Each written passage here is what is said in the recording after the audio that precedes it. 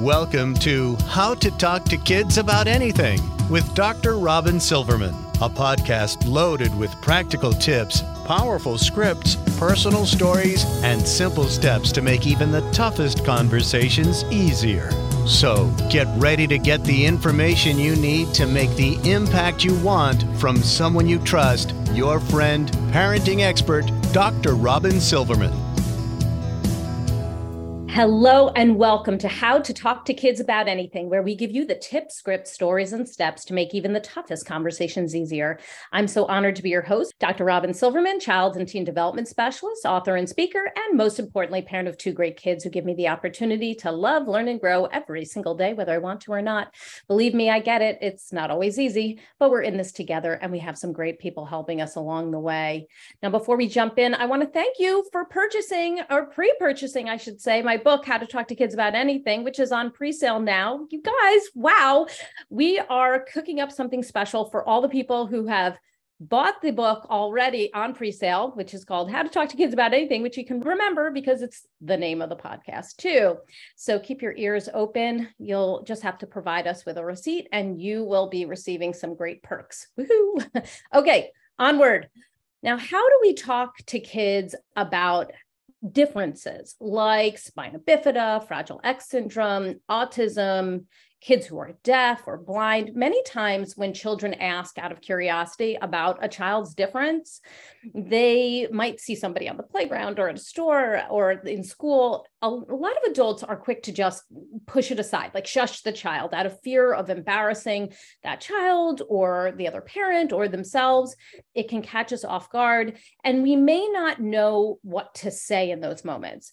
In chapter 5 of my book, which is on talking to kids about diversity and inclusion, I highlight one of my very best friend's children, whose name is Nate. He has cerebral palsy and hydrocephalus and is now a teen who is happy to tell you about his differences, but it's not always that way. So how do we talk to our own children when they do have a difference about that difference so that they aren't ashamed and they know that it's simply part of what makes them who they are, but not all of who they are? For this, we are talking to Beth Leipholtz. Beth Leipholtz is an inclusion and accessibility advocate who believes in creating a more accepting world for our children. As the hearing mother of a deaf child, Beth is raising her son, Coop, bilingually in both hearing and deaf cultures.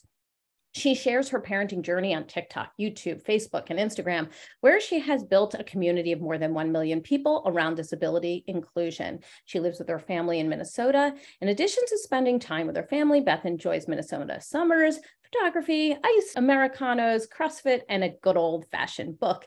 You can follow her online at Beth_and_Coop. And she has a new book called The ABCs of Inclusion. And it is a wonderful children's book that we will hear all about today. Welcome, Beth, to How to Talk to Kids About Anything. Thank you for having me. I'm excited to be here. And it just kind of aligns perfectly with my whole mission. I'm so thrilled you're here. Before we get into the idea of what this means to talk to kids about inclusion, to have a more accessible world, can you tell us what has lit you up and what got you so interested in inclusion and accessibility? Yeah, I mean, I was raised in a very, inclusive home and talked to about it from a young age, but I think it really became different and more personal to me when my son was born. So he was born profoundly deaf. He has Waardenburg syndrome, which is the cause of his deafness. And it just really opened up my world to, number one, being a special needs parent, and the challenges and also the beautiful things that can come with that. But also thinking about how I wanted to raise him to understand that he is different than other kids, and that's not a bad thing. It was never something that I wanted to be like, no, you're just like other kids, because he does have unique challenges, but he also has these amazing benefits too. So my, having that child who you just love so much and you want them to be confident in who they are, but also be able to explain, their differences and their needs and be an advocate for themselves. So that's really what has, like you said, lit me up in these past 3 years with him. Excellent. So as you know, this podcast is all about talking to kids about tough topics. So you are in the right place. Since you have created this beautiful community of parents who are all working to create a more inclusive world for their children, how and when would you suggest we start talking to our kids about these differences that they may see in the world amongst their friends, on the playground, at the store, in school? When should we be starting those conversations? Yeah, I mean, I don't want to say it's never too early because I feel like that's a common answer, but I think it really depends on your own child's trajectory. I mean, with Cooper, obviously we use sign language as well. So we started kind of implementing some signs like that for him to be able to understand, like, these are your cochlear implants and they help you hear, that type of thing. But I think it really starts to come more full circle once their language development takes off. So for Cooper specifically, I mean, he's 3 now and obviously was not hearing anything for the first 10 months of his life. So his language development has been different than most kids. And I think it's at the point now where he can really comprehend things. So I mean that like 2 to 3 age frame, they're just soaking everything up, and our little parrots too. So it's more than just him repeating stuff. I think he finally understands it. So that would be just from my own personal experience. He's my only child, so it's hard to compare to anything else. No, it's a really good point. If you were to have your sort of perfect world, when would a parent of, let's say, a typically developing child talk to their child about the differences they may see in the world so that they are more inclusive and they aren't concerned or scared when they see somebody who's different from them? Yeah, I think probably still that 2 to 3 age frame when, kids are really starting to be around their peers more, whether, I mean, some people stay at home with their kids and they aren't in daycare, but I know for Cooper specifically, kids at daycare started having questions. And if you have a 2-year-old, if you have a 3-year-old, you know that the questions are just a never ending. That's thing. Right. Why? But why? Right. And so that's kind of what, led to me was seeing his own curiosity, but also seeing the curiosity of kids that he was around. So I really do think even from a young age, they're just capable of so much more than we necessarily might think they are. I agree with that. And we also know that children aren't developing these fears and these feelings of hate by just being born that way. We are feeding into them, or we are not. We're having a situation where a child is on the playground or in school and they point to a child, or they come to their parent and they say, why is that child walking with crutches? Why is that child spinning in circles? So in that moment, a lot of parents don't know what to say because they're worried that they're going to offend somebody, or they don't know what to say because they don't know the answer. They don't know what's going on with this child. So as a parent of a child who has special needs, what would you hope somebody would do in a particular situation that happens to so many parents to help them navigate that tough situation? Yeah, I mean, and it's like you said, you don't know what you don't know. So as a parent, it can be hard to answer questions when you literally don't know. Right. So I've run into both situations where I can tell that a kid's asking a question, the parent might not know. And in those moments, I'm confident enough in myself and my knowledge that I'll kind of step in and explain things in either in a kid-friendly way or to the adult. And more often than not, they're very receptive of that. So I think it's a combination of just being willing to do that if that's the type of person that you are. But as a parent, also being able to say, I don't know, maybe we can ask them, or maybe we can, look it up when we get home, being honest. So I don't know is a completely reasonable thing to say. And that if you don't know, it's often okay to ask questions. Is there a time when you would say you shouldn't ask questions? Maybe that child doesn't want somebody to ask about it. Maybe they're not comfortable, or they're trying to just feel like everybody else in that moment. Is there a time where we should step back and say, we're not going to ask that question right now? Or would you say it's typically okay? Yeah, I mean, I think obviously if you're just a normal day on a playground, with your kids type of thing, it's a totally different situation than like if you're at school during an event and something's going on, or if what you're seeing is more of a behavioral aspect where maybe the child is, in the midst of a meltdown and they're nonverbal, and you can tell that it's a stressful situation and your child's asking about it. I think obviously at that point, like you're not going to want to invite questions or responses from the parent or child themselves. And I think a lot of that just kind of comes down to those social cues and being able to like read the room a little bit, which I know not everybody, especially children, always possess. But, saying maybe we can do a little bit of research on this when we get home and I can try to give you an answer then, versus just being like, it's not the time to ask questions. Right. And it could also be a time where you are able to say to your child, there are so many different things that children might use crutches for. Like, what do you think that a child might use crutches for? Oh, remember your brother broke his leg once. That was a reason why they used crutches. But there are other reasons. Sometimes kids can't walk and they were born that way. And being able to then use that kind of language so that they understand that this can be a difference in a variety of ways. Sometimes it's temporary, sometimes it's permanent, sometimes has an extended period of time, and then a child learns to walk on their own because their development has been delayed. And that would be a time where you could say, if you're curious about that, then we can look those kinds of reasons up. Why would somebody use crutches? Would you want to be able to do that? So even if it's not specific to that child, it can be the impetus to talk about something more globally and get that child on board. Would you agree with that?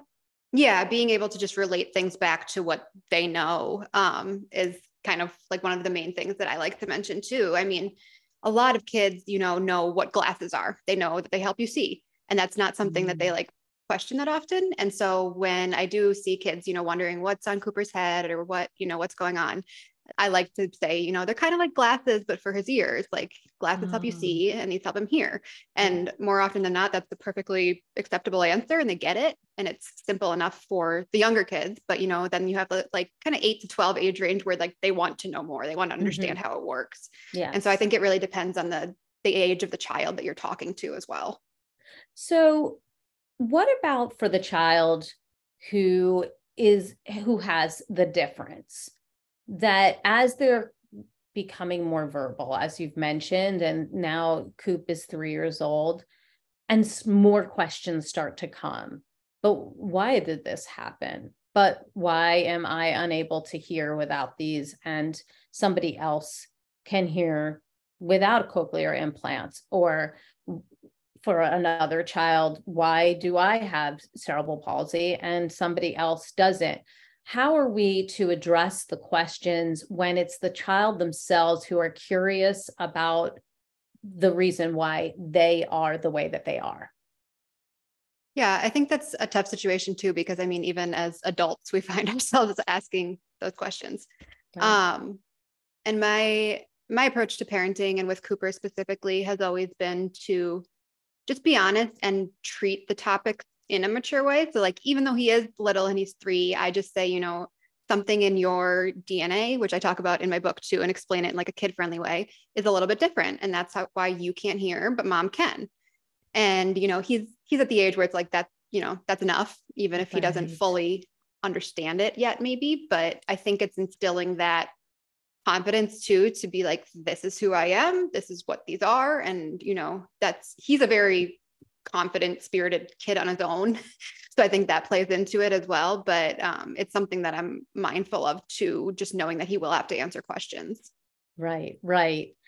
So as he's getting older, and as the parents who are listening, their children are getting older, what kind of information would you want them to have about themselves when classmates, when you're not around, are asking questions? This has happened to my best friend's child, Nate, one of my best friend's children. He used to get asked all the time, why do you walk that way? Or why is this way? And I'm curious, how would you imagine parents handle it? I know that my friend would go into class and actually talk to them about it in the beginning of the year, and that would start things off.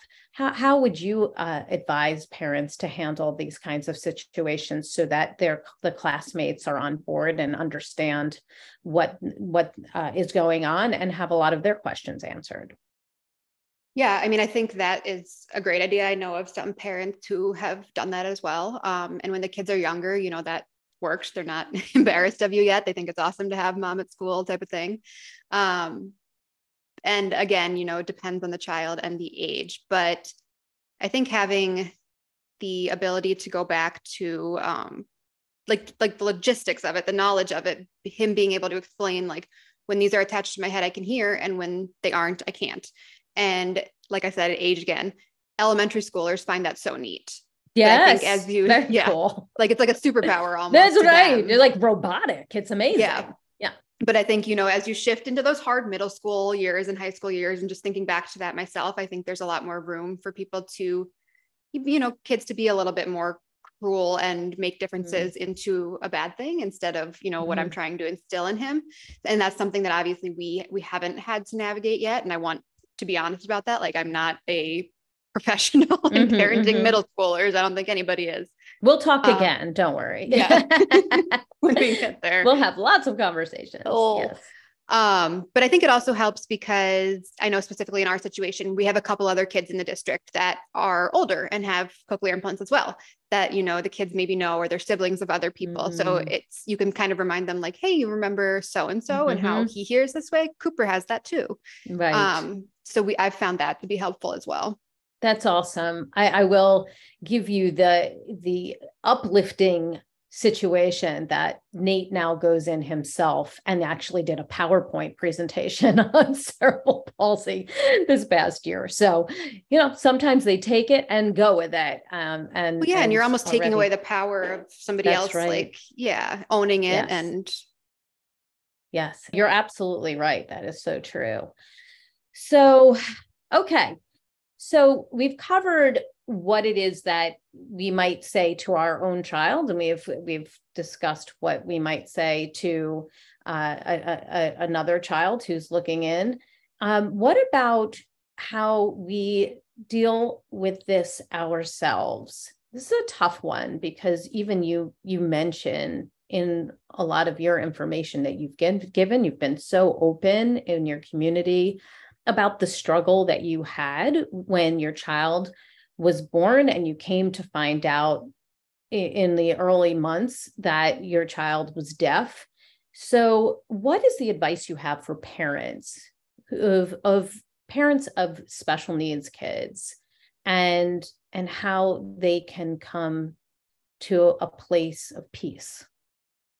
Yeah, I think there's always just so many things I can say on this. I think in the beginning, I struggled a lot because I felt like, not to say that it wasn't a big deal, but I felt like I was almost minimizing it for myself, that Cooper was deaf, thinking like, okay, there's other children out there who have these like, cancer and illnesses and like these things that are worse. And I kept saying that these are worse. And I've had to come to realize, like, yes, maybe something else is more serious in a different way, but like, when you're not expecting something and it rocks your world, it's still your worse.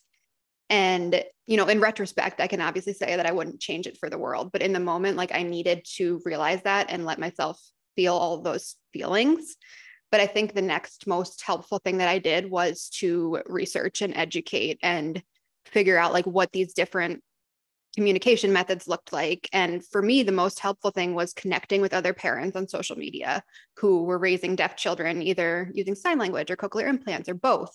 And it really is such a gift that we have social media to be able to connect with these real humans who have, are raising their own little humans going through these same things. Right.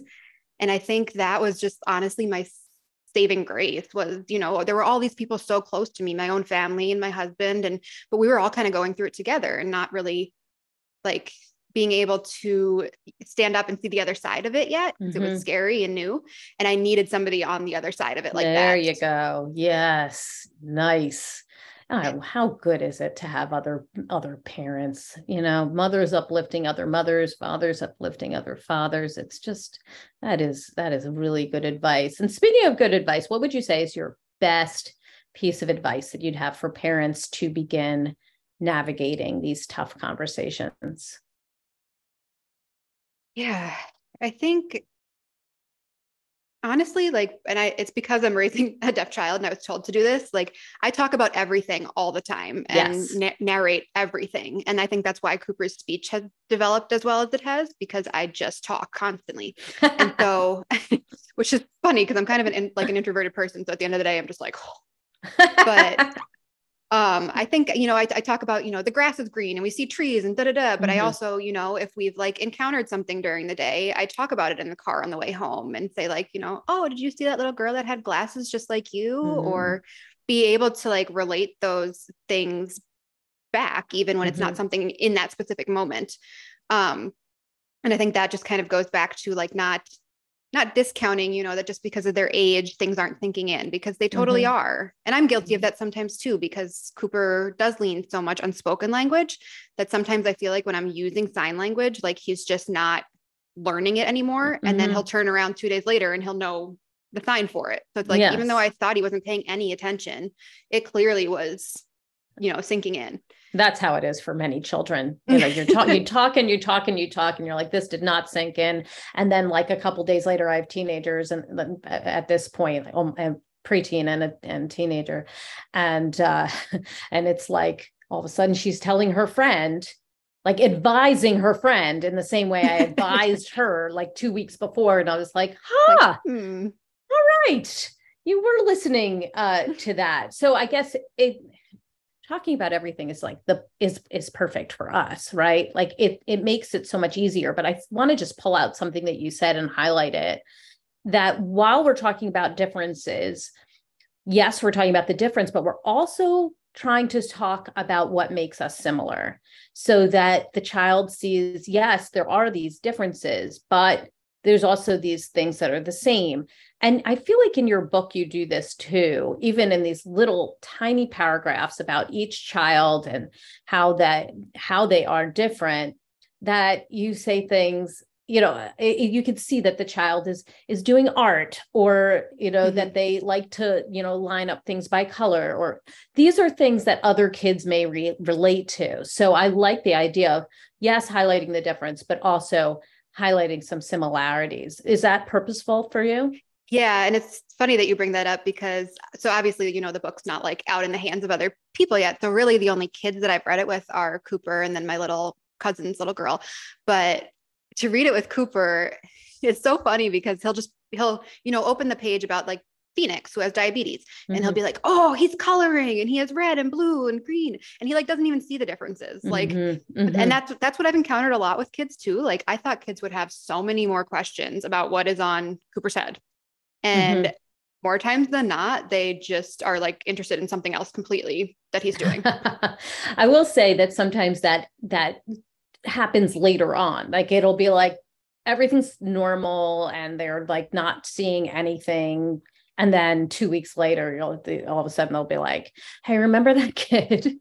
Or you read the book again, which we find, I found certainly with my kids, because we read about everything when the kids were little. And there was every topic I felt like we were talking about. And the first time or the second time, it was so much like that. Oh yeah, I like to do that too. And then as we would go on, there may be more questions. Or I remember reading one book with my children, and then it had to have been 2 years later that we met a child that was like the child in the book. That's like that child, remember that book? And you go, look at that. That worked. So, I think your book really does provide such a starting point for kids, that there are all these differences, and that you may be able to say, oh, remember Phoenix in the book, that he had diabetes? Now your cousin just got diagnosed with diabetes. Then you start to do those similarities. So that's really neat. Will you finish this sentence for me? In order to create a more accepting world for all of our children, we must talk about hard things. See, that's my wheelhouse. I agree with you. When we don't talk about it, that's when the walls go up, right? I mean, that's when we wind up with fear. We wind up with all these unknowns. We wind up showing and telling our child, we shouldn't talk about that. Like, don't even look that way, right? And that can be really concerning. Would you agree? Yeah, I think that just instills the whole shame and hiding things. And like down the road, if, something happens and your child is in that position, they then think it's something to be hidden and shamed. And I think just being open and, having those hard conversations, and sometimes they are going to be hard. I mean, if it's somebody close to you is diagnosed with cancer and it's a child, and you have to figure out how to navigate that and answer questions from your child. Like, yes, are they going to die? Like the really deep questions that for me, I've never tried to hide my emotions from Cooper, and I've taken some heat for that as well. Like, he shouldn't see you cry that hard. He shouldn't, and it's like, I get that, but he also is developing so much empathy by seeing a parent who shows him how they're feeling and explains it and apologizes when she needs to. And I think that there's a lot more benefits to be had in handling things that way, with every range of emotion versus none at all. Yes, absolutely. And when we're showing kids that it's okay to be sad, it's okay to be really upset, it's okay to be really angry, and express these things in ways that convey the emotion without hurting other people. These are really important skills. Give us your top tip. What do you hope that people come away with after hearing this podcast, after reading your children's book with their children? What do you hope that they come away with? I think what I've already touched on being that, like, there's not a perfect time. There's not an age that you need to wait until to start talking. You might have to adjust how you talk about it, but kids are just sponges. And obviously, as he grows up and his language acquisition grows and his ability to really comprehend and ask questions grows, like, my responses and my explanations are going to have to change as well. That's right. And I think that's something that obviously I'm more than willing to do. And it's just like people say, it's so fun to watch your kids learn. I never understood that before I became a parent. I was just kind of like, okay, it's fun. And now it's like, I get it. Like, when you see those wheels move and connect and they're able to like bring an idea idea full circle. It's just so neat to like see that everything firing like that. And I think that's why I love having these conversations with him already, because I can tell that like in the future, they're going to just keep getting better. And maybe part of that is harder too, but he's going to be a well-rounded and kind and compassionate and empathetic human. And that's what I want. Yes, absolutely. Give us the resource of the week. Where can we go to get more information about you and your book and your community?